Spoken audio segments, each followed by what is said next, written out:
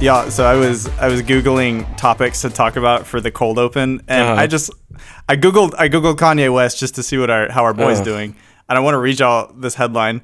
Kanye West filed his U.S. presidential campaign papers 14 seconds late and blamed an iPhone. And I have this mental image in my head of Kanye West running up the stairs to like the government building, papers in hand, like, please, no, 14 more seconds. And the guard's like, sorry, Mr. West. I was almost there. I was almost there. Are they not going to let him? No. 14 seconds late, buddy. Dang. Time management. Kanye West might have given up, but my campaign strategy is still going strong. Oh, I yeah. just want everybody to know that. Everybody who was worried I was going to drop out, Mama didn't raise no quitter. Did you get your papers As in? president, I don't necessarily have like policies so much as like decrees I would like to make. Oh, executive orders. Executive orders, yeah. So like if you are caught in Walmart without a face mask, you immediately have to move to the back of the farthest grocery line possible. Not just like 2 or 3 people. I mean like 4 extreme couponers. Yeah. The guy who's going to argue with customer service for 45 minutes. Like, Right. I mean, really, really suffer. Okay. Yeah, I can agree with that. If I were to make a totalitarian regime out of COVID-19, 'Tis the season. yeah, if you are caught just anywhere in public, even outside without a mask on, you have to duct tape your tongue to the nearest surface, and you have to let it stay there for however long the person that caught you deems necessary. It can be like a citizen's arrest sort of situation. Gotcha. So it's really, this is a democracy, and so I really want to leave it up to the people to decide how long they get to punish you for. Yeah. Well, I also like that this requires every U.S. citizen to walk around with a roll of duct tape in their back pocket. Yeah. At all times. If I was president, if you're caught without a mask on outside in public, similar to Derek's, well, I'm going to use duct tape, but it's going to be duct taping headphones to your ears where you have to listen to Gilbert Gottfried read the entirety of Twilight. And Edward said to me, That's how I fall asleep every night. So I don't see what the issue is. your blood smells so good. Have fun editing that. Hello, everyone. Welcome to Stir the Plot. I'm Gilbert Godfrey. Dear Lord. Hey, Gilbert. Gilbert, it's been a while. How you been, buddy? Yeah, it has. I've been miserable. I got asked to play Iago in the live-action Aladdin, and I said yes. Worst decision of my life. Gilbert, how's quarantine been for you? Bad. Because I'm old, and I can't go anywhere without someone coughing in my face. See, everybody, celebrities are just like the rest of us. They're very That's down awful. to earth. That's awful. Extremely down to earth. Well, Gilbert, it's been great having you on the show, buddy, but I got a podcast to start, so I'm going to have to go ahead and knock you off the Zoom call. All right, bye. Bye, Gil. Wow, he's such a sweetie.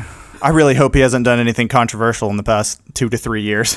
Me too. Like, it would be weird to have him on the pod and then like find out later, oh, he has actually like from the half field point of the football field, just like punted a dog.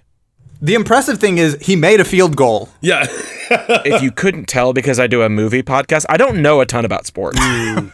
You know, in baseball where they take the dog and they kick it. Well, unless you're the Astros, in which then you steal the dog from somebody else. Oh, And then even I know that that's like bad. Even I know that sports reference. Stealing is illegal. Despite what you might think, we're not a sports podcast. We are a podcast for movie lovers, where we watch the first and last scenes of a movie and try to improv what happens in between. My name is Brady King. My name is Derek Foltz. And I'm Colton Hart. Hey, my name's Tyler. And I already explained what we do on this podcast. Stop asking me. We explain it every time. It's like, I think we want to be inclusive of new listeners, but like, are we getting new listeners? Who's hopping on at episode 20? Like, It's a nice little refresher because it's been a little while since we've been on mic, so I'm worried the people might forget. That's fair. So today's one. movie is actually a chunk of audio we recorded 3 months ago. Yeah, we recorded this probably like in April? April or May. Yeah. When we thought that life was going to kind of slow down for a little bit because it had already been slow for about 3 months at that point. And if anything, it actually just picked up for the three of us. Dear Lord, it did. We've been very, very busy. Very, very busy. Yeah. And we love doing the podcast, but between, full-time job and moving towns and all this other stuff, life happens. Someone asked me how many times I've been unemployed since April. 3. That's how many times. It's been crazy. So, without further ado, please enjoy this April recording of Blade Runner. Run that old footage, Brady!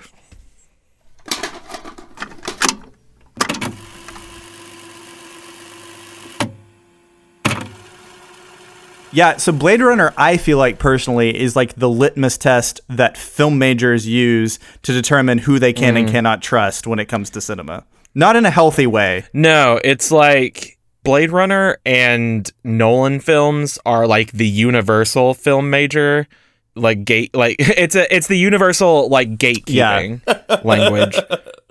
I also feel like this is a really divisive film. It's either like, wow, that was a masterpiece of cinema, or I can't get that 2 hours back. There's not really an in-between. Yeah, I will save my thoughts for it after we fix it. So... Okay, sweet. Well, the way this works is we are not legally allowed to play movie audio on this podcast, so I've converted everything into screenplay format, and we are going to reenact the scene for you guys. Colton will be narrating, and Derek and I are going to be playing a few different characters. Yep. So without any further ado, Colton, would you do me the honor and take us away? I will.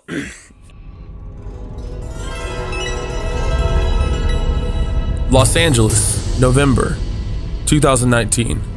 We see the black industrial skyline of a futuristic LA. Bright plumes of flaming byproducts shoot into the sky as the city lights glow underneath. An enormous rectangular building towers over the rest of the city as flying cars zoom in and out of the docking stations. Inside, we see a long stretch of office cubicles. The room is hazy and dark as a man in a slick brown suit puffs a cigarette. There's a knock at the door. Come in. A disheveled-looking man in white scrubs enters the room. He circles the table nervously. Sit down. The man in the suit activates a strange device on the table. A mechanical arm extends upward, containing a tiny red facial scanner. Hey, you care if I talk? I'm kind of nervous when I take tests. Just please don't move. Oh, sorry. The device on the table pulses with a strange hum. I already had an IQ test this year. Don't think I've had one of these. Reaction time is a factor in these, so please pay attention. Now, answer as quickly as you can. Sure. The interviewer looks at his notes. 1187 at Hunterwasser? That's the hotel. What? Where I live? Nice place? Sure, I guess. Is that part of the test? No, just warming you up, that's all. Oh. Yeah, it's not fancy or anything. The interviewer rolls his eyes. You are in a desert, walking along the sand Is this the test now? Yes. You're in a desert, walking along in the sand, when all of a sudden you look down... What one? What? What desert? It doesn't make a difference. It's completely hypothetical. But how come I'd be there? Maybe you're fed up. Maybe you want to be by yourself. Who knows? You look down and you see a tortoise, Leon. It's crawling towards you. Tortoise? What's that? The interviewer sighs and takes a long drag of his cigarette. You know what a turtle is? Of course. Same thing. The interviewer looks down at the scanner. Leon's eyes are getting increasingly anxious. I've never seen a turtle, but I understand what you mean. You reach down and flip the turtle on its back, Leon. Do you make up these questions, Mr. Holden? Or do they write them down for you? The tortoise lays on its back, its belly baking in the sun, beating its legs, trying to turn itself over. But it can't. Not without your help. But you're not helping. What do you mean I'm not helping? I mean, you're not helping. Why is that, Leon? Leon is starting to get paranoid. His eye twitches. The interviewer smiles at him and leans back in his chair. They're just questions, Leon. In answer to your question, they're written down for me. It's a test designed to provoke an emotional response. Shall we continue? Leon nods. About your mother. My mother. Let me tell you about my mother. A gunshot explodes through the building. The interviewer flies backward as a bullet tears through his chest. Leon stands over him, pistol in hand.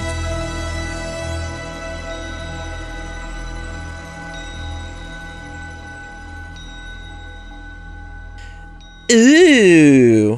Leon's got some mommy issues. And a hatred for turtles, apparently. Yeah, what the heck? Tortoise. Yeah. Tortoises, specifically. Yeah, he's like never seen a turtle, but he knows what they are. Enough to know that he hates them. Me talking about any movie that a film major has asked me if I've seen. Okay. I think, and I could be very off base here, I think that this is a Western. Okay. It Interesting. kind of sounds like a Western. We've got a gun, so that's one thing they have in That's one common. thing I think a Western has to have. A mom. Oh, Downtown LA. that yes. never forget. Yes. Let's be honest. Los Angeles is kind of the Wild West of debauchery. Yes. Yeah. In saying that, I think that it is obviously like a sort of like futuristic take on a Western, kind of like Wild West with Will Smith. I think like the proper term for it is like a neo-Western, maybe something like sure. that. You throw neo in front of something and it automatically makes it like futuristic. Yeah, sure. So most Westerns begin with an incident like this, right? There's been like a murder, or they're like trying to bring in this like crazed gunman, who I think Leon could be. Like Leon could be this Wild West gunman. Yeah, what I'm thinking, so I think that the interviewer is a part of the town's like police force, or he's like a deputy or something. Yeah, he's a deputy. I'm trying to think in Western terms. Horses. He's a horse. He's a horse. The interviewer is a horse. And he's obviously brought in Leon, who I think is a part of this sort of gang of criminals. Okay. He doesn't know specifically that he is, but he's doing this test to try to get him to kind of give like an emotional response in order to figure out if he's a part of this gang of criminals. And maybe he asks him about his mother because he knows like maybe this guy's mother was killed by like a member of the police force, or killed by like some member of the law enforcement community, and he knows it's going to provoke an emotion. I think that like the police force or the sheriff and the deputies. Yeah. Yeehaw. Let's all take a second and give him that yeehaw headspace, boys. Yeah, hold on. Give me a second. Let me get my Copenhagen out. I was going to say, let me go put a dip in. I was going to say, I think that the sheriff and the deputies know that the leader of this gang is called like Mama or something like that. Oh, okay. And I think like the Mama character could almost be this like Wild West, like rodeo girl almost, who's like a crack shot and started this band, or like joined this band of outlaws when she was 6 years old and has like eventually became the leader of the gang, you know? Yes. Yeah. And I'm like thinking in my head, so the deputy is asking these questions, you know, about basically like, why are you not helping a tortoise that is obviously injured? Yeah. I'm thinking, so he's very pointed with his language. He's asking about the desert and stuff because there was an incident prior that happened in a desert. Like this gang ambushed a deputy, okay. and the deputy was injured, and he like called out to Leon and was like, help me, and he's not helping, and so the deputy eventually dies. He's asking these very pointed questions of like, you see it on its back, it's like it's baking in the sun and you're not helping. Like, why are you not helping? And what if, just to really drive the point home, they like wrote like you could almost do this like Breaking Bad, where they like write a message or like mount his head on a tortoise and like ride it into the town as like a warning or something like that. That's cool. That's very That's cool. Breaking Bad. That's cool. Yeah. I think this is obviously the inciting incident, right? So we've set up who the outlaw is going to be. And obviously we're going to find out later that Mama and this like gang of... we got to come up with a gang name. Yeah. The Blade Runners. Oh, no. Colton, you've done it. This movie writes itself. They're the Blade Runners. Oh my gosh. You did it, Don't Colton. bring a knife to a gunfight. Don't You bring a blade did to a it. gunfight. I love it.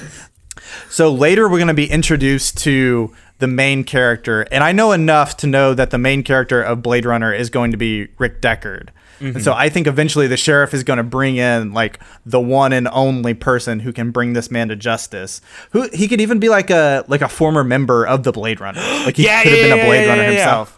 Yeah. He's like an ex-Blade Runner. Yeah, it's like, I think that eventually, like, he's going to work his way up through the... So, like, I think Leon's, like, an officer or whatever in the gang, but, like, he's, like, newly appointed, very low on the totem pole. He's like maybe like a little bit of a hothead. Like he, gets drunk at the saloon and spouts off a lot. And Same. He Gotta get can't through quarantine super be somehow. trusted. Oh. When you say the saloon, you mean your house. So I think he brings Deckard in and he like maybe shows him the turtle. He like flips the turtle over and there's like a message. It's just like somebody's drawn a like crudely drawn like middle finger sticking up at them. Yes. Yeah, they're like throwing crime scene photos down on the table in front of him, and they're like, they're planning something big. I tell you what, I'm gonna raise the stakes just a little bit. Mama is his sister. Oh. Siblings squabble, as siblings Right. do. It's like, I think it could be like, he gets like he starts to like kind of disagree with what they're doing, with like all the robbing banks and tying underage girls to train tracks. The Western days were boring. That's all you really had to do. Yeah, it's either that or like roll a hoop around on a stick. Chase tumbleweeds into the gully and get eaten by coyotes. Yeah, get bit by a Healy monster and hope you don't die. What if he and his sister were like the original like founders of this gang? Oh, what if his sister like pushed him out? Or or she like took it a completely different direction than he was willing to go, so he just like Yeah. So he was just like wanting it to be like robbing banks and stuff like that, but then she starts like... So we kind of already established that this is like a futuristic Western, so like I think we can incorporate some more like realistic element. Like she starts like pushing drugs, like... Yeah, he thought it was going to be more like good old boys honor and gunslinging type of gang. But she was like, no, we're gonna run this town. Yeah, it's like a cartel almost. Yeah. All right, so I think we've got a pretty good idea of like the groundwork of this neo-Western epic tale that we're about to spin. But I wonder what happens next. Hey, Colton, would you be so kind as to give me the next part of that script? Yeah. All right, ready? All right. Rick Deckard stands alone on a rooftop. Rain pours from the sky, streaking blood down his cheeks as he attempts to catch his breath. Suddenly, another man leaps from a nearby access hatch. He's shirtless, with bleach blonde hair, scowling at Deckard. Deckard takes off across the roof. He runs to the edge, leaps to the next roof, and misses. He lands with a loud thud on a metal beam, struggling to maintain his grip in the rain. His pursuer, Roy Batty, leaps over him with ease. As Deckard dangles over the edge, Batty approaches him with a murderous look in his eye. Quite an experience to live in fear, isn't it? That's what it is to be a slave. Deckard claws at a metal beam with all he has, but it's no use. He loses his grip and plummets toward the ground. Suddenly, a hand grabs his own. Roy Batty, smiling, lifts him up to safety. He tosses Deckard onto the rooftop, towering over him. Deckard struggles backward, fear in his eyes. But Roy simply crosses his legs and sits down beside him. The two stare at each other, exhausted. I've seen things you people wouldn't believe. Attack ships on fire off the shoulder of Orion. I've watched sea beams glitter in the dark near the Tannhauser Gate. Batty stares at the ground, lost in thought. All those moments will be lost in time. Like tears in rain. He smiles at Deckard. Time to die. And with that, Roy Batty bows his head and closes his eyes. The rain pours over his body, washing the blood from his face. Deckard breathes a sigh of relief. To his left, a voice calls out to him. You've done a man's job, sir. Gaff, a thin-looking man in a black trench coat, is standing on the rooftop next to a floating police car. I guess you're through, huh? Deckard sighs. Finished. Gaff tosses his gun onto the roof. It clatters next to Deckard. He turns and strides back to the car. With one last look at Deckard, he shouts, It's too bad she won't live. But then again, who does? Speaking the truth, my dude. I love slam poetry. It's too bad she won't live. But then again, who does? So we've got a new we've got a new character to introduce. Yeah. Roy Batty. We've got 2 new characters. Three. Well, I mean, we've already introduced Deckard. Well, don't forget about the floating police car. Yeah, the third character, the floating police car. Yes. Are we gonna say that like Roy Batty is a part of the gang? Like maybe he's the number 2? Oh, yeah. Yeah. That Yes, sounds like it. absolutely. Or like maybe Roy is the guy who pushed Deckard out. So like him and his sister were in this together.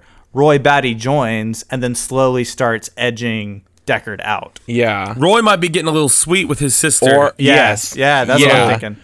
I think Roy is the one that kind of pushes his sister to start thinking in a more violent direction. Yeah. There's so much money in this. Like you could be like powerful and rich. People would fear you. Yeah, he comes from a pretty, shady background, which is why he says, I've seen things you people wouldn't believe. And why he has bleached blonde hair. Never trust him. Yes. Yeah. He has obviously been through some stuff if he has bleach blonde hair. I'm Roy Batty from the band NSYNC. You remember me. So I think that Gaff, this character we've introduced, is the sheriff. Yeah, that's what I was thinking. And maybe what if, okay, here's my thought, because this can be a trope in Westerns at times, is that like the main character is indebted to the law. So what if he has to pay a debt to the sheriff? So the sheriff only agrees to let him go if he tracks down his sister, which is why he's been keeping tabs on him this whole time. Yeah, no, for sure. What if Deckard starts to kind of rethink leaving? Yeah. And so I think at one point he meets up with his sister again. Yes. Yeah. And they have a discussion and he starts to kind of have second thoughts about everything. I think no matter what, he's still going to have a sweet spot for his sister. Oh, sure. Ugh, family ties. Ugh. Ugh, blech. I am thicker than blood. What if, unbeknownst to Roy, the sheriff also hired bounty hunters to track down his sister? Mm-hmm. And this was before he even brought Deckard in. What if one of those bounty hunters is Roy Batty? Oh, shoot. Okay. But Roy also has his own schemes in mind. So it's like if he gets rid of Deckard's sister, he can move up to take the top spot. I think Roy and Deckard are going to have a meeting where we first introduce the two, and there's obviously some tension there. Sure. Then we get to the camp, right, where Deckard meets up with his sister again, and he's like, "Sis, this is not what we talked about. This is not what we wanted." And I think that's when Roy comes in and just starts shooting up the place, and then he and his sister are now on the run from Roy Batty. I think at the end of this, I think Roy kills the sister. I almost want the sister to get away, because we have that line at the end where Gaff is like, "Too bad she won't live." Yeah. Oh, I see. Maybe Deckard has hidden his sister who maybe by this point has like changed her ways by the end of the story, but he's like hidden his sister, which is why Gaff is like, oh, we're gonna find her. Like you can do whatever you want, but like Maybe- we're gonna find your sister. Maybe Gaff and Deckard like kind of like form a bond, and like there's like there's kind of like an unspoken like. Yeah, I think Gaff for sure has a mutual respect for Deckard, but it's not like. It's like kind of a tumultuous like frenemy thing. Yeah, that's why we see him like giving back his gun. Yes. Yeah. So instead of I think Roy being revealed right away to be like a triple agent at this point, there's like an anonymous like assassination attempt. Oh yeah, so they don't know that Roy Batty's in on it. Yeah. Okay. Also, I'm just gonna say this is a pretty cool Western. I'd probably watch the crap out of this. Yeah. Oh yeah, this is like nuts. Yeah, I think what if Roy Batty has almost paid somebody to like assassinate the sister, or he has like an assistant, and so Roy Batty is there when this assassination attempt goes down. Oh my God, it's Leon. Leon's his informant. It's the double agent. I love it because Leon is a part of the gang, but inside that gang, there's sort of like this coup almost to overthrow the sister that she doesn't know is happening. And when Deckard finds out about it, he's like, sis, you've got to get out of here. There's like, these people are after you. Your own people are turning against you. Ooh, okay, hold on. The sister escapes. Rick goes to find who did it, finds Leon. He finds him, and he's like, you know, why'd you do that? Who are you working for? Blah, blah, blah. Threatens him with a rattlesnake or something. Sure, yeah. Pours gasoline on him and starts waving a match in front of his face. Where did he get the gasoline? It's Neo. It's Neo Future. Or it's Neo Western. People walk around with pockets full of gasoline, I guess. Yeah, I got a pocket. It's a real Western. He's just shooting the ground until oil pops up.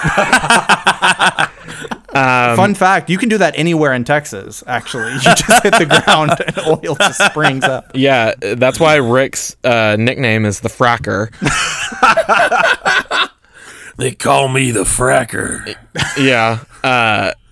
So he like right before Leon's about to tell him who he's working for, Leon dies. Oh, I think like you see like a little like red dot on his head. Yeah. And just like boom, and like Rick's like frick, like yeah. And then he turns around and this mysterious figure jetpacks into the air and off into the night sky. Or that was an Attack of the Clones reference from Star Wars Attack of the Clones. Yes. He sends bugs to go kill Leon. Angry centipedes after him. Yeah. And then Rick goes to a nearby diner and asks him, "It's a poison dart." I think that Rick rushes back to the hideout to basically tell his sister, "Hey, it was Leon." He walks in. Roy is telling his sister that Rick is working with the police to bring her in. Oh, yeah, because at this point, Roy is still like the whisper in her ear. She thinks she can trust Roy Batty. Yes.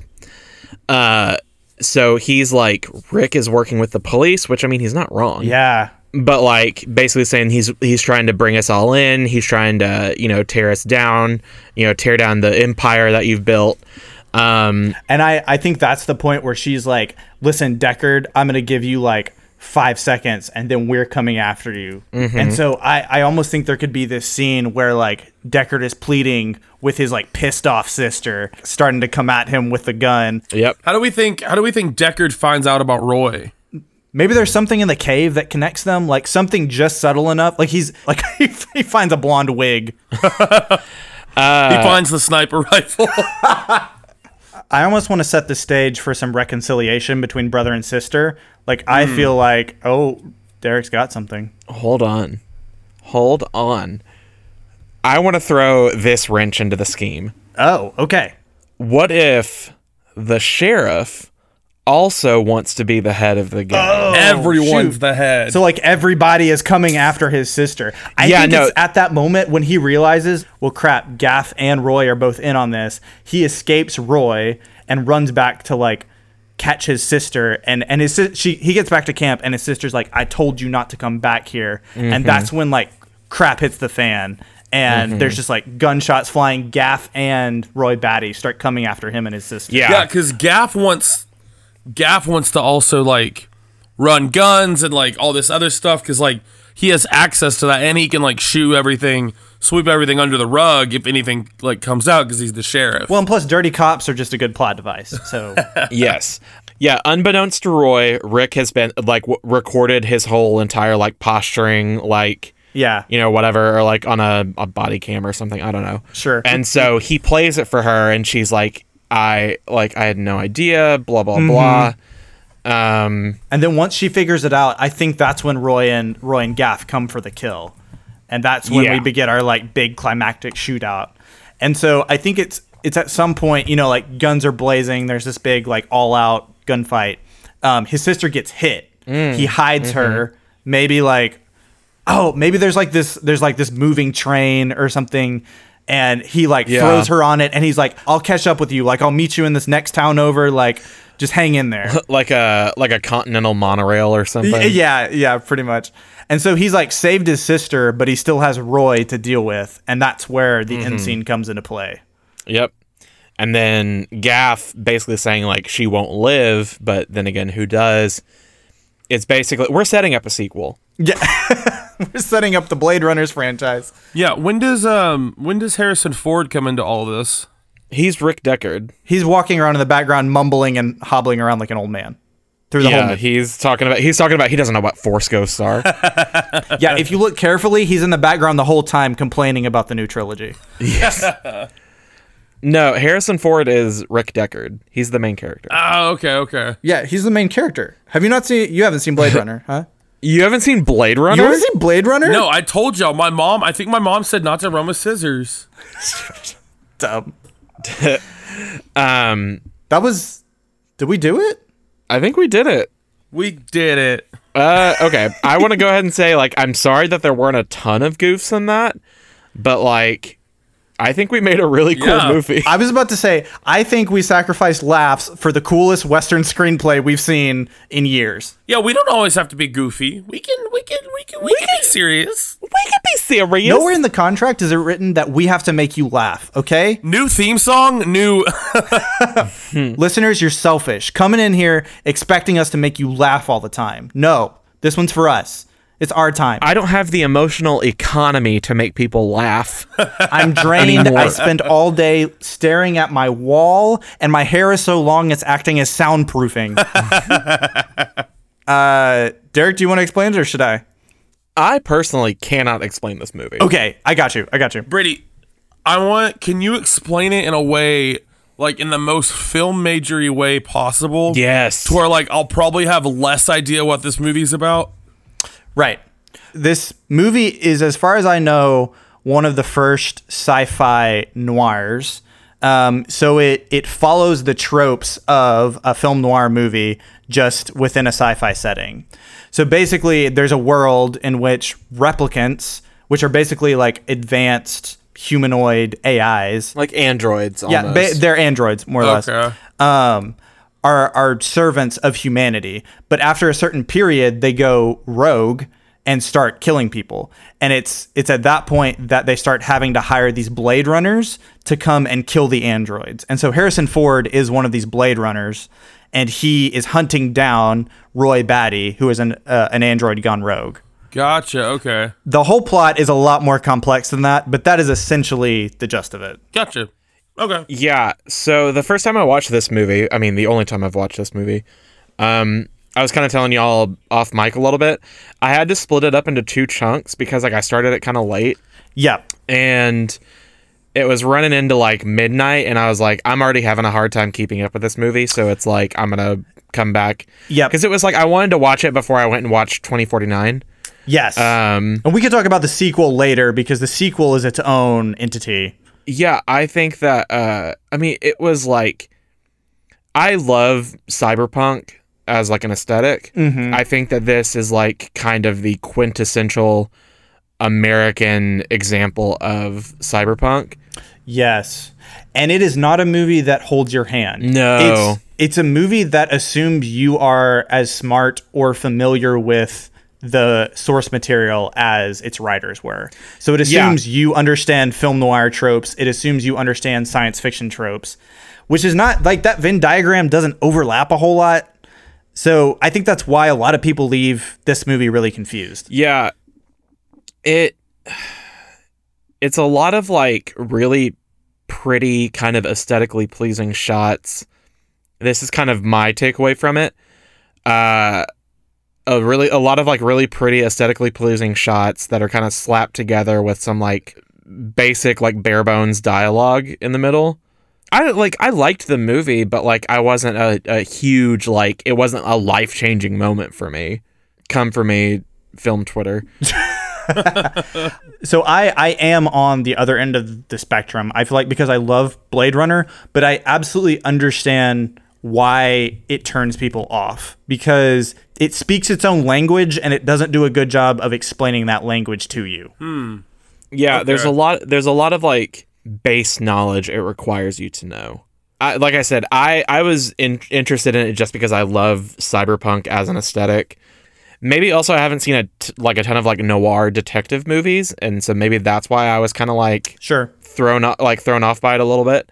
But I mean, also 2049 is, in my opinion, like amazing. Like it's amazing. Brilliant movie. I think 2049 is all the good things about the original Blade Runner and none of the confusing, nonsensical parts of it. Yeah, no, I think 2049 is very much so more newbie friendly. Its plot is a lot more followable. It is, because I feel like in the original Blade Runner, if you miss a line of dialogue, you're done.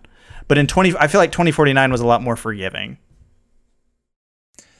Yeah, the first movie, I think splitting it up into two different parts for me was a detriment in understanding it. Because I was like, oh, well, I missed I have missed something in my 8 hours of sleep that I took before I watched the second part of this movie.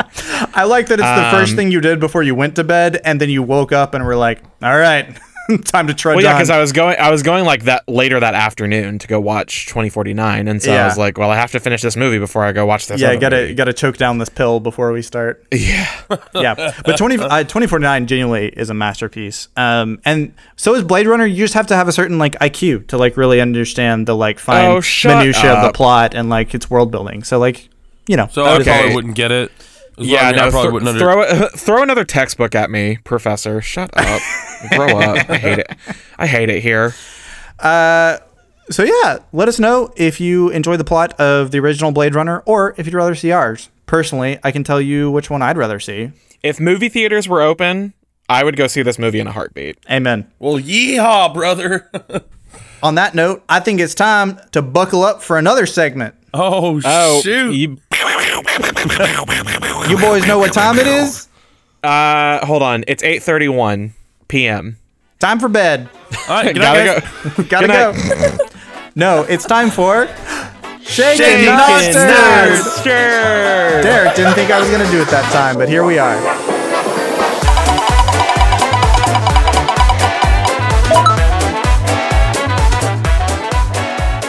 Welcome to Shaken Not Stirred. The premise of this segment is basically we take popular movies like Lord of the Rings or The Hunger Games or something that you may have seen before. We have them on a wheel and we spin that wheel and we pair them up with another wheel of random genres and we improv what that movie would look like.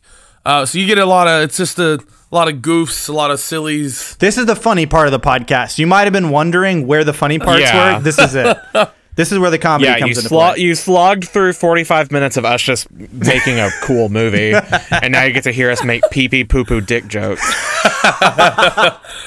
Oh, all right. Y'all ready for the first movie? Yeah. Colton, hit us.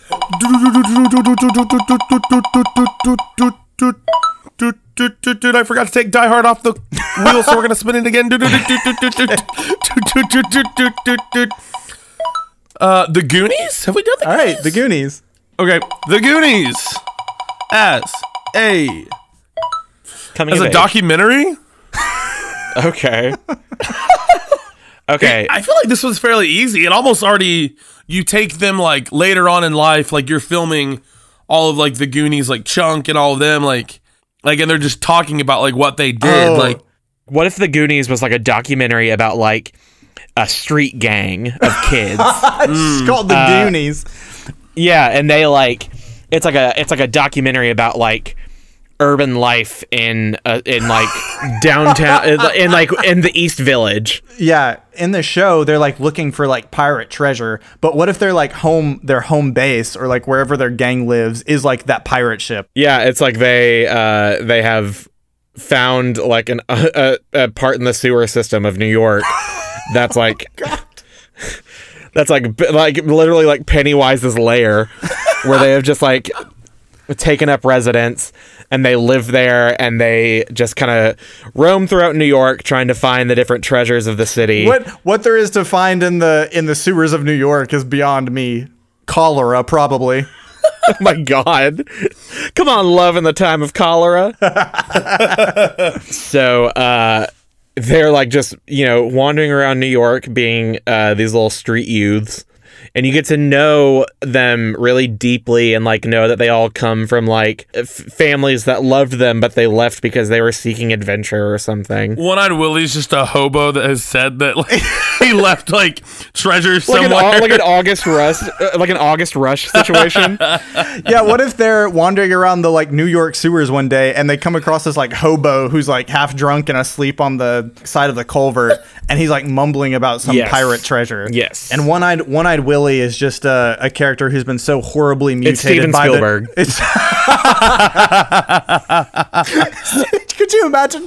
They like walk into this like dark room where there's like water and sewer dripping off the walls, and there's some like hunched old man like mumbling Yes. to himself about Jurassic World in the middle of the floor.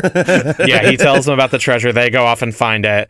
The camera lingers on him for a little bit. He takes off his mask. It's Steven Spielberg. He's like, "Are you ready for Ready Player 2?"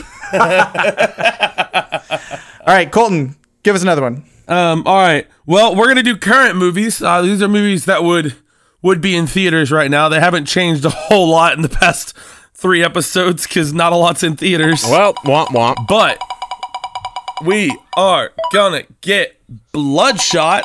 Okay. Bloodshot as a fantasy movie. Okay. I feel like this one can work. Vin Diesel, as we all know, loves D&D. Is this? Hold on. He gets killed in actuality on the show Harmon Quest. He goes on as a guest star. No. There's a set disaster. He accidentally ends up dying.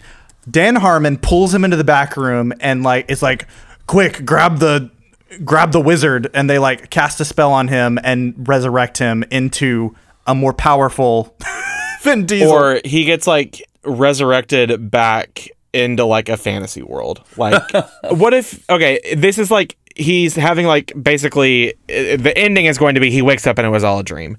Oh, well then it's an acid trip. 100%. He goes on Harmon Quest. They take acid. This is the ensuing comedy. Yes.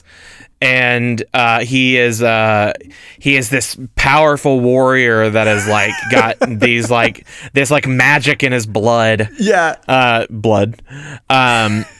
This world is deprived of magic, and like he is the only one that has any magic left in his blood, and so like he's got people after him. Yeah, the king of this world like sends people to like go try to like find him, and it could almost be like a One Punch Man where he's like nobody can take him.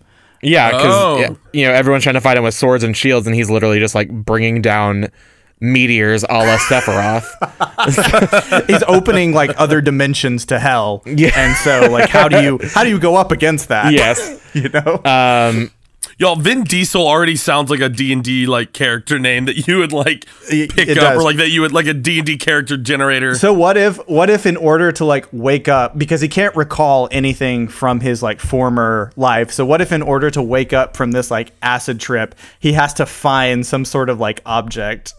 He has to find a Blu-ray copy of Hobbs and Shaw.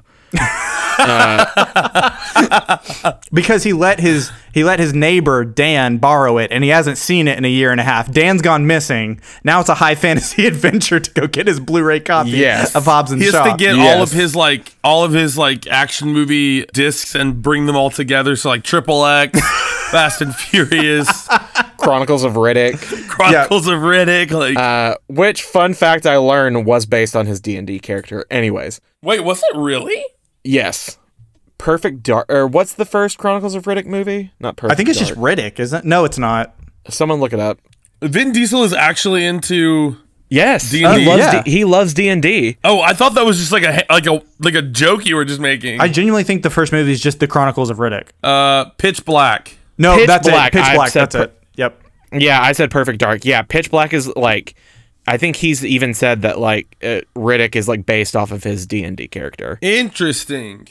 So he amasses, a little team, a little party, if you will, if we're going to use fantasy terms. And so they go and find the king. There's a big fight. The king, surprise, surprise, can use magic. He's been holding out on his people. The king dies. Suddenly, the body of the king rises, and his face transforms into, you guessed it, Dan Harmon. Who pulls a lever and reveals, and like a bookshelf turns around, and it's like the whole Chronicles of Riddick lined up in steelbook. Yep. He opens up a portal back to the real world and says, "Vin, you can go home now. You've discovered the true meaning of D&D Christmas." And then Vin Diesel wakes up hovering over the toilet in the like bathroom behind the set of Harmon Quest. And it was all a dream. The PA. Yeah, the PA comes in and is like, "Hey, are you okay? Like, we need you back on set." And he's like, "Yeah, I'm fine. We're family here." And and then Wiz Khalifa's "See You Again" plays, and the credits roll. Paul Walker's there. Anyways, CGI Paul Walker's there. All right, Colton, give us one more. I could go for another. I got some room in here. You got it. This next one is going to be Princess Bride as a useless or pointless sequel. They have children. I was going to say, like, the princess's children. Literally like a reboot of the Princess Bride franchise. Oh my gosh, wait, what if we updated this for 2020? Yes, okay. Let's do that. I like that. What if it's like set in modern times? I was going to say, has Buttercup lived for long enough? Well, obviously, Andre the Giant has now been replaced by LeBron James. Dwayne The Rock Johnson. I was going to say The Rock, yeah. Or Dwayne The Rock Johnson. Oh, you're right. Who do we think Wesley is? Wesley's got to be... Wesley? Maybe like a Chris Pratt type? I was going to say one of the Chris's. Or Timothy Chalamet. Wesley is Timothy Chalamet. Princess Buttercup, Saoirse Ronan. Beautiful. This is also directed by Greta Gerwig. And it's no longer like, it's not a fun adventure comedy anymore. It's literally like, it is a dark, gritty tale of capitalism and moody. Inigo Montoya, I think we can do. Do we want to pull an A-lister? I mean, yeah, he's iconic. Inigo Montoya is iconic. Kumail Nanjiani. Obviously. Kumail, I don't know. I don't think Kumail's has got that bod. Have you seen that man? He does. Lately? Kumail's got that bod. He has that he has that Marvel body for sure. I almost want to say Inigo Montoya. I was going to say replace him with Oscar Isaac. Okay. I could see that. Oscar Isaac is Inigo Montoya. Yep, you're right. I could see that. He's got to grow out the hair a little bit, but we'll make it work. Yeah. I think we can keep Wallace Shawn as Vizzini. Yeah, no, he's for sure inconceivable. We might have to carry him around on a walker, but he'll be there. Yeah. I think, personally, it's going to do okay in theaters. Was it necessary? No. It's going to come out with like a 6.5 on IMDb, maybe like 70% on Rotten Tomatoes. Okay. Let's just throw in like one thing to kind of modernize the plot for a new audience. It's more The Force Awakens. Fortnite dances. This is all happening over Zoom. Andre the Giant has joined the chat. You just see like his chin down like to his like chest because he's like doesn't fit in the frame. Buttercup owns a a coffee shop that has to be closed down because the PPP didn't, the payroll protection program didn't come through. All right. With that, I think that has concluded Shaken Not Stirred. You know, boys, it's been fun, but I really wish there was a segment where we could just talk seriously about movies. Are we ready for something like that? I don't know. Actually, I don't know if the fans are. No, Derek, don't try and patronize me. Okay, I won't. I just want to dream, and I want to have space to dream. Well, I can give you that because, like, it's real. No. Real talk, that is. Hi. Welcome to the section of the podcast where we talk about movies as if we are an actual serious movie podcast. Some could say it's a podcast within a podcast. I would say it's just an excuse for us to talk about the things we've been watching. But before we do that, I do have a little game I want us to play. Okay. It's not a new game. It's a new way of looking at the game for at least one episode. New filter on the game. This is Valencia. Yeah. That's such a pull. I forgot about Valencia. So this is a game that we've played before. It is called In Review, where I will read reviews of movies that you boys will then have to guess what the movie is. I think I've heard of this one. Yeah, I think you actually came up with it, and in typical white man fashion, I'm going to take it from you and claim that it's mine. Because God said I could have it. Derek planted his flag. So I'm going to read out a review of a movie, an insane review. And these reviews have been provided by, they don't know this, but they have been provided by the Twitter account Insane Letterboxd Reviews. So for those of you that don't know, Letterboxd is a newer social media platform where you can create an account and basically review movies that you have seen. It gives everyone the chance to be a critic. All right, let's do it. I'm ready. All right, so our first movie, here's the review. It's a 4-star review. Okay. It says, took a while for the movie to suck me in, but it's a classic for a reason. Once it got going, I was 100% on board. One thing that surprised me, though, was how much I want blank to die by my hand. He's a wet yuck fella, and I can't stop thinking about... Hold on. Me too, buddy. He's a wet yuck fella that I can't stop thinking about beating to death with a shovel. I think that would be unreal. What movie, boys? I honestly don't even think I have an idea. What classic movie character would I want to beat to death with a shovel? When you say classic, are we talking like golden age of Hollywood, or are we talking like 80s? Give me a decade. Okay, 80s. 82. I'm thinking either Top Gun. No, Top Gun is 90s. Is it 90s? I'm going to say classic 80s movies with a slimy main character. Is it E.T. the Extraterrestrial? E.T.'s an abomination. An abomination from the pit of hell. I am going to change mine to Gremlins. Okay. Are we married to those answers? I'm married to my answer. E.T. can go. Get him out of here. Okay. Ding, ding, ding. It is E.T. Dang it. E.T. the Extraterrestrial. With a shovel? Our favorite wet yuck fella. That boy nasty. I hate him. But he's so nice to Elliot. Is this like a real thing that Brady is like, you actually hate E.T.? A lot of people, when they speak about E.T., speak about it with like this nostalgic sort of rose-colored glasses. I hate E.T. I hate that man. He sucks. It can go back where the E.T. video game is and bury it in a desert.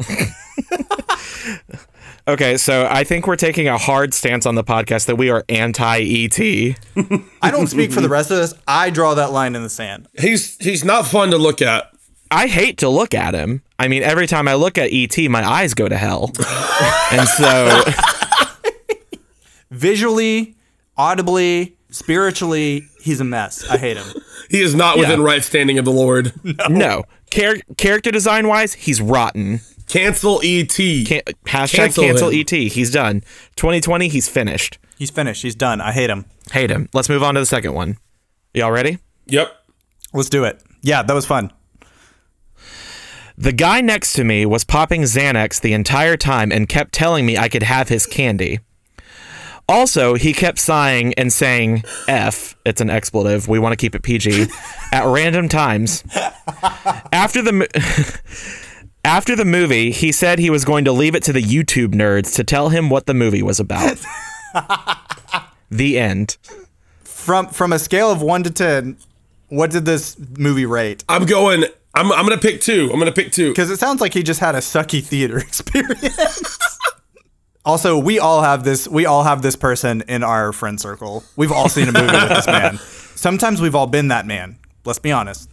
I actually, when I saw Trolls World Tour in the comfort of my own home, I also couldn't stop popping Xanax. And I'll let the YouTube nerds describe the plot of Trolls World Tour to me. I said, you know what? If this is going to be the death of the modern movie theater industry, I'm going to let the YouTube nerds, I'm going to let them tell me. Okay, this has got to be some stoner movie. I'm going to say, I don't know, Superbad. Okay. Okay, I'm gonna guess Avatar. But then I'm also gonna guess the way James Cameron intended for Avatar to be watched on Xanax. I'm also gonna guess for half a point any Christopher Nolan movie. Okay. All right, so are we married to those answers? Yes. Yeah. I have zero idea. Okay, well, unfortunately, y'all were both wrong. Oh, no way. It was actually the hit Oscar-snubbed movie Uncut Gems from 2019. To be fair, that's kind of what watching that movie felt like. Popping Xanax and... the entire time telling the guy next to me in the theater that he can have my candy. Yes. I've seen it in theater and I get it. Like, yes, it was incredibly anxiety-inducing. Oh yeah, I needed all those Xanax. I needed all 20 of those bars. I love that scene where Adam Sandler turns to the audience and says, "Shut up." I can hear you talking. It's kind of rude. Dude, shut up. If you're going to watch it on YouTube, why'd you even come here? And then Rob Schneider says, "Shut up, dude." Then Rob Schneider comes into the theater and beats him to death. All right, here's the last one. Again, okay. It's 4 stars. Are y'all ready? yes. Okay. This is what it says. This happened to my buddy Eric. That's it. Can we have a...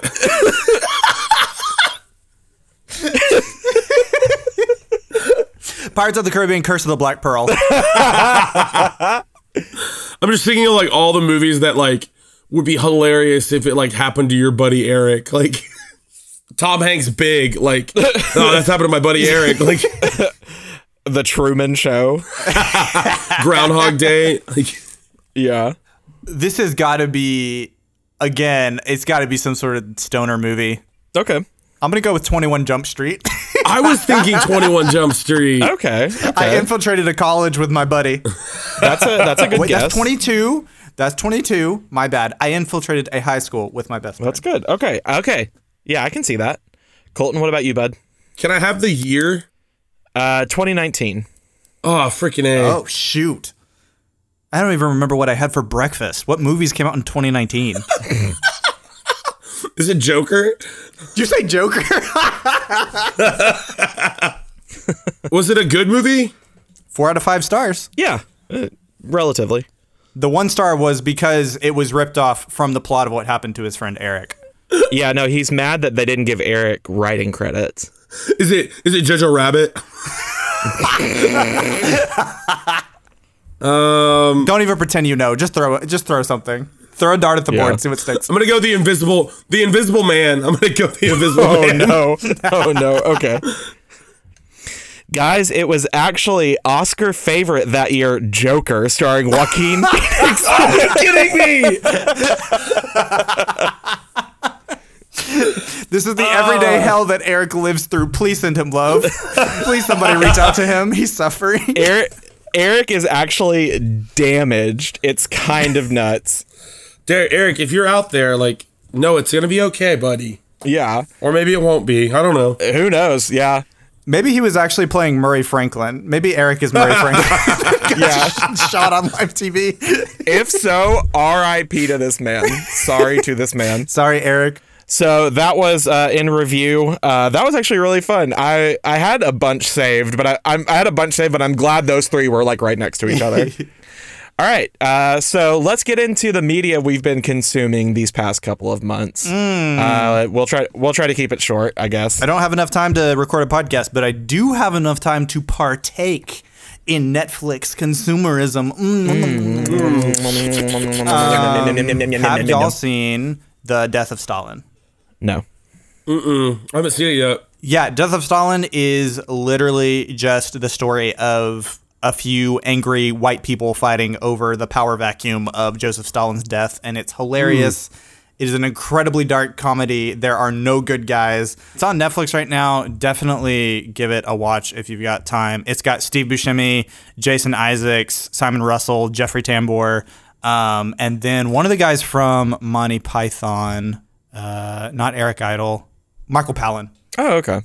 And it's just such a crazy exploration of dirty politics and how everybody's playing this scummy game in 60s Russia or 80s, whenever Stalin existed. Give him the credit he deserves. Give Stalin the... Give the man the respect he deserves. We are anti-ET, but very pro-Stalin. That's going to do great with film Twitter. If you put me in a room with 2 bullets and I had Hitler, Stalin, ET, I would cap ET, no questions asked. Oh no. Anyway, that's my solo offering to the table. What did you guys watch? So I've watched a couple movies. Mainly, I wanted to point out. Have I mentioned on the podcast that I finally watched Ingrid Goes West? No, but it's a great movie. Yeah, it's incredibly dark. Dark specifically because of how culturally appropriate it is. Yeah, it's it's funny-ish. It just kind of points out the awfulness of celebrity culture and influencer culture, and how like fast it can come, and how fast it can get taken away from you. It's without giving away too much. It's literally the story about how Aubrey Plaza gets the attention of a certain celebrity, and then basically uses that to her advantage. And it's not even really like a celebrity though. It's like specifically about like Instagram influencer culture. Yeah. I mean, it's not even like a A-list celebrity. It's literally just somebody who has like 1 million followers on Instagram. Yeah. Oh, that sounds really interesting. It is. It's great. It's so good. Yeah. Aubrey Plaza is really good in the movie. Yeah. So definitely watch that if you have Hulu. It's for sure on Hulu. I know that. Also on Hulu, another movie the other movie I want to bring up is called The Lodge. It is a film by the production company Neon. Okay. Who we all know from such movies that Film Twitter obsesses over, A Portrait of a Lady on Fire and Parasite. Yes. This is it's an American movie. This dad, he takes his fiance and his 2 kids up to a cabin for Christmas, where he has to leave and go to work, and leaving the fiance and the 2 kids up in the cabin. The kids do not like the fiance, and it is essentially, I would say, like horror movie Home Alone. Interesting. Okay. Interesting. Is it like paranormal? Oh my goodness, paranormal. I cannot say the word. Is it paranormal horror? No. It's very like steeped in reality. Okay, gotcha. Like home invasion. Well, it's not even home invasion. I don't want to give away a ton. Okay. Yeah. I will say though that like I like to, affectionately call this movie gaslighting the movie. Okay. Because it's just a constant like barrage of like how these kids can gaslight this poor woman, and it's really interesting. It's very unsettling, and there's no jump scares, which I really appreciated. I will say it did come out in 2019, so this also could have happened to Eric. Yes, this happened to my buddy Diane. And then I've been watching a lot of anime. Heck yes. Oh, we're gonna talk about this. I would add Hunter x Hunter to my list. Oh, okay. That has good. Colton, you were right. The Antark is absolutely wild. Dude, it's so the great. only reason to watch the show. The only reason to watch the show. Sorry, Derek, I stole the spotlight. Go. No, you're good. I brought up Neon Genesis Evangelion a couple episodes ago. And I said I was very on the fence about it. I finished the series proper on Netflix, and I was not a huge fan of the ending. It's very like existential and artsy, and like okay, no actual finality to this. No.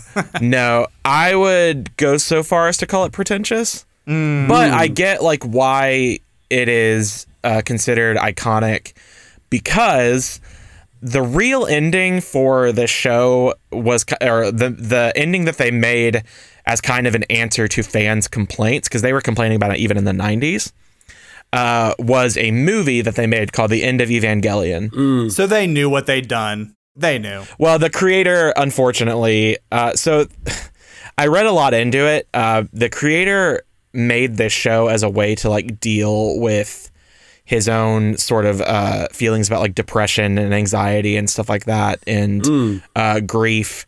And so this is very much so like a project of love. Oh, that's really cool. It does make for some great anime fights too. Yeah. And fans did not enjoy what he offered them. And he was receiving like death threats and y'all, why? Yeah, even in the 90s, like nerd culture was toxic. Like nerd, like weeaboo otaku culture was toxic. I have never once finished a show except E.T. that I have gotten to the end of and been like, I want to kill a man. Yo, E.T.'s not a man, he's a monster. Let's just have a general rule. If you finish a show or a movie or whatever, and you have a thought of, I should write them a letter saying I'm going to kill them, let's just take a step back. Let's just cool off a little bit. Fine.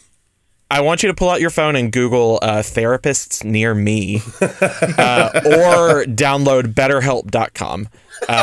This podcast is not sponsored by BetterHelp, but it will be eventually, probably. Please give us money. Money, please.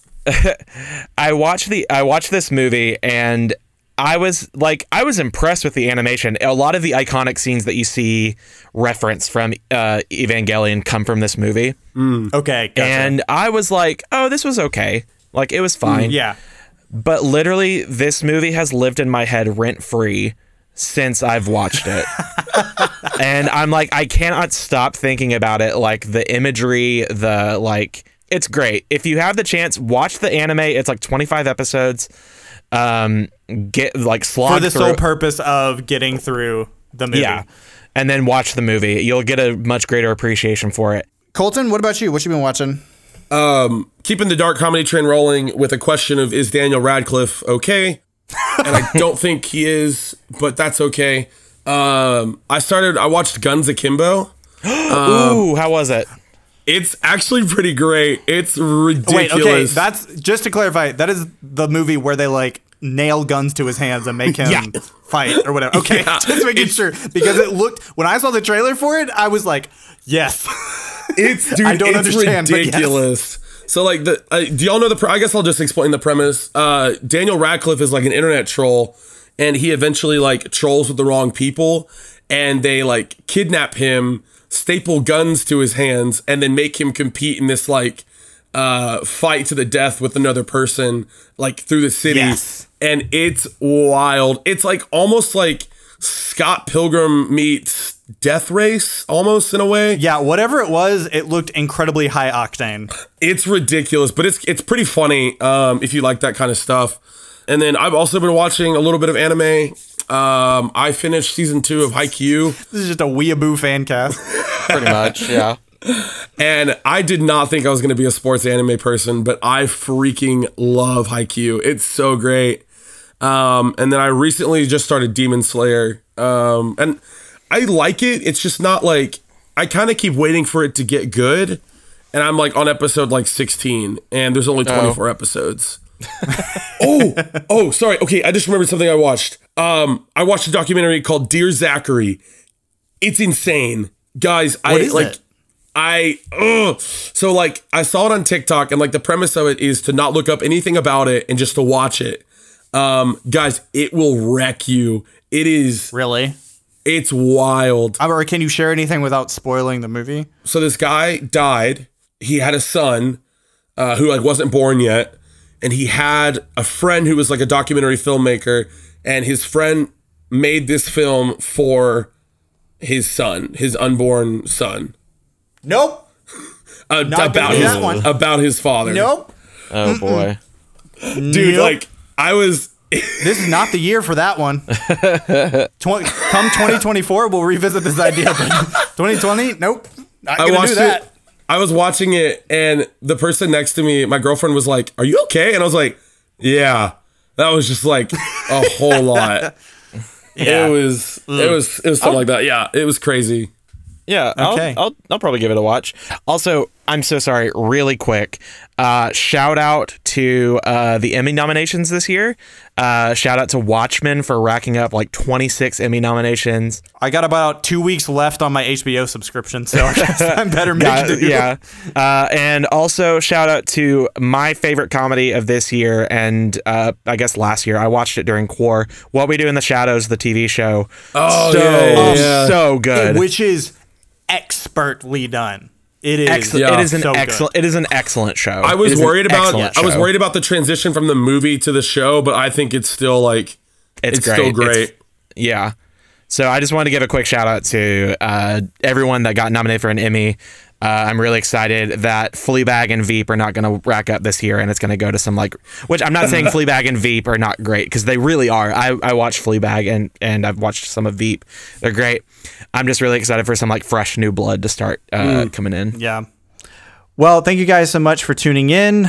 We love y'all. You're the reason we do this podcast. You can reach out on Instagram or Facebook or email us at starttheplot@gmail.com. If you have a second, go ahead and swing by iTunes and leave us a 5-star review and tell your friends. Word of mouth is one of the biggest things that we have to promote the show. If you got a buddy who's into podcasts and looking for something to listen to during the quarantine, give them this show. We'd appreciate it. Yeah. One of my favorite things to see is people like sending us screenshots of the text messages of their friends being like, "Oh my God, I listened to Stir the Plot and it's hilarious and blah, blah, blah." Yeah, it's really fun to see. Also, thank you to 11 Acorn Lane for the use of our new theme song, Stay Electro Swing Remix. You can find them on Spotify. They've been really awesome for letting us use their song. So go ahead and check them out on Spotify and iTunes.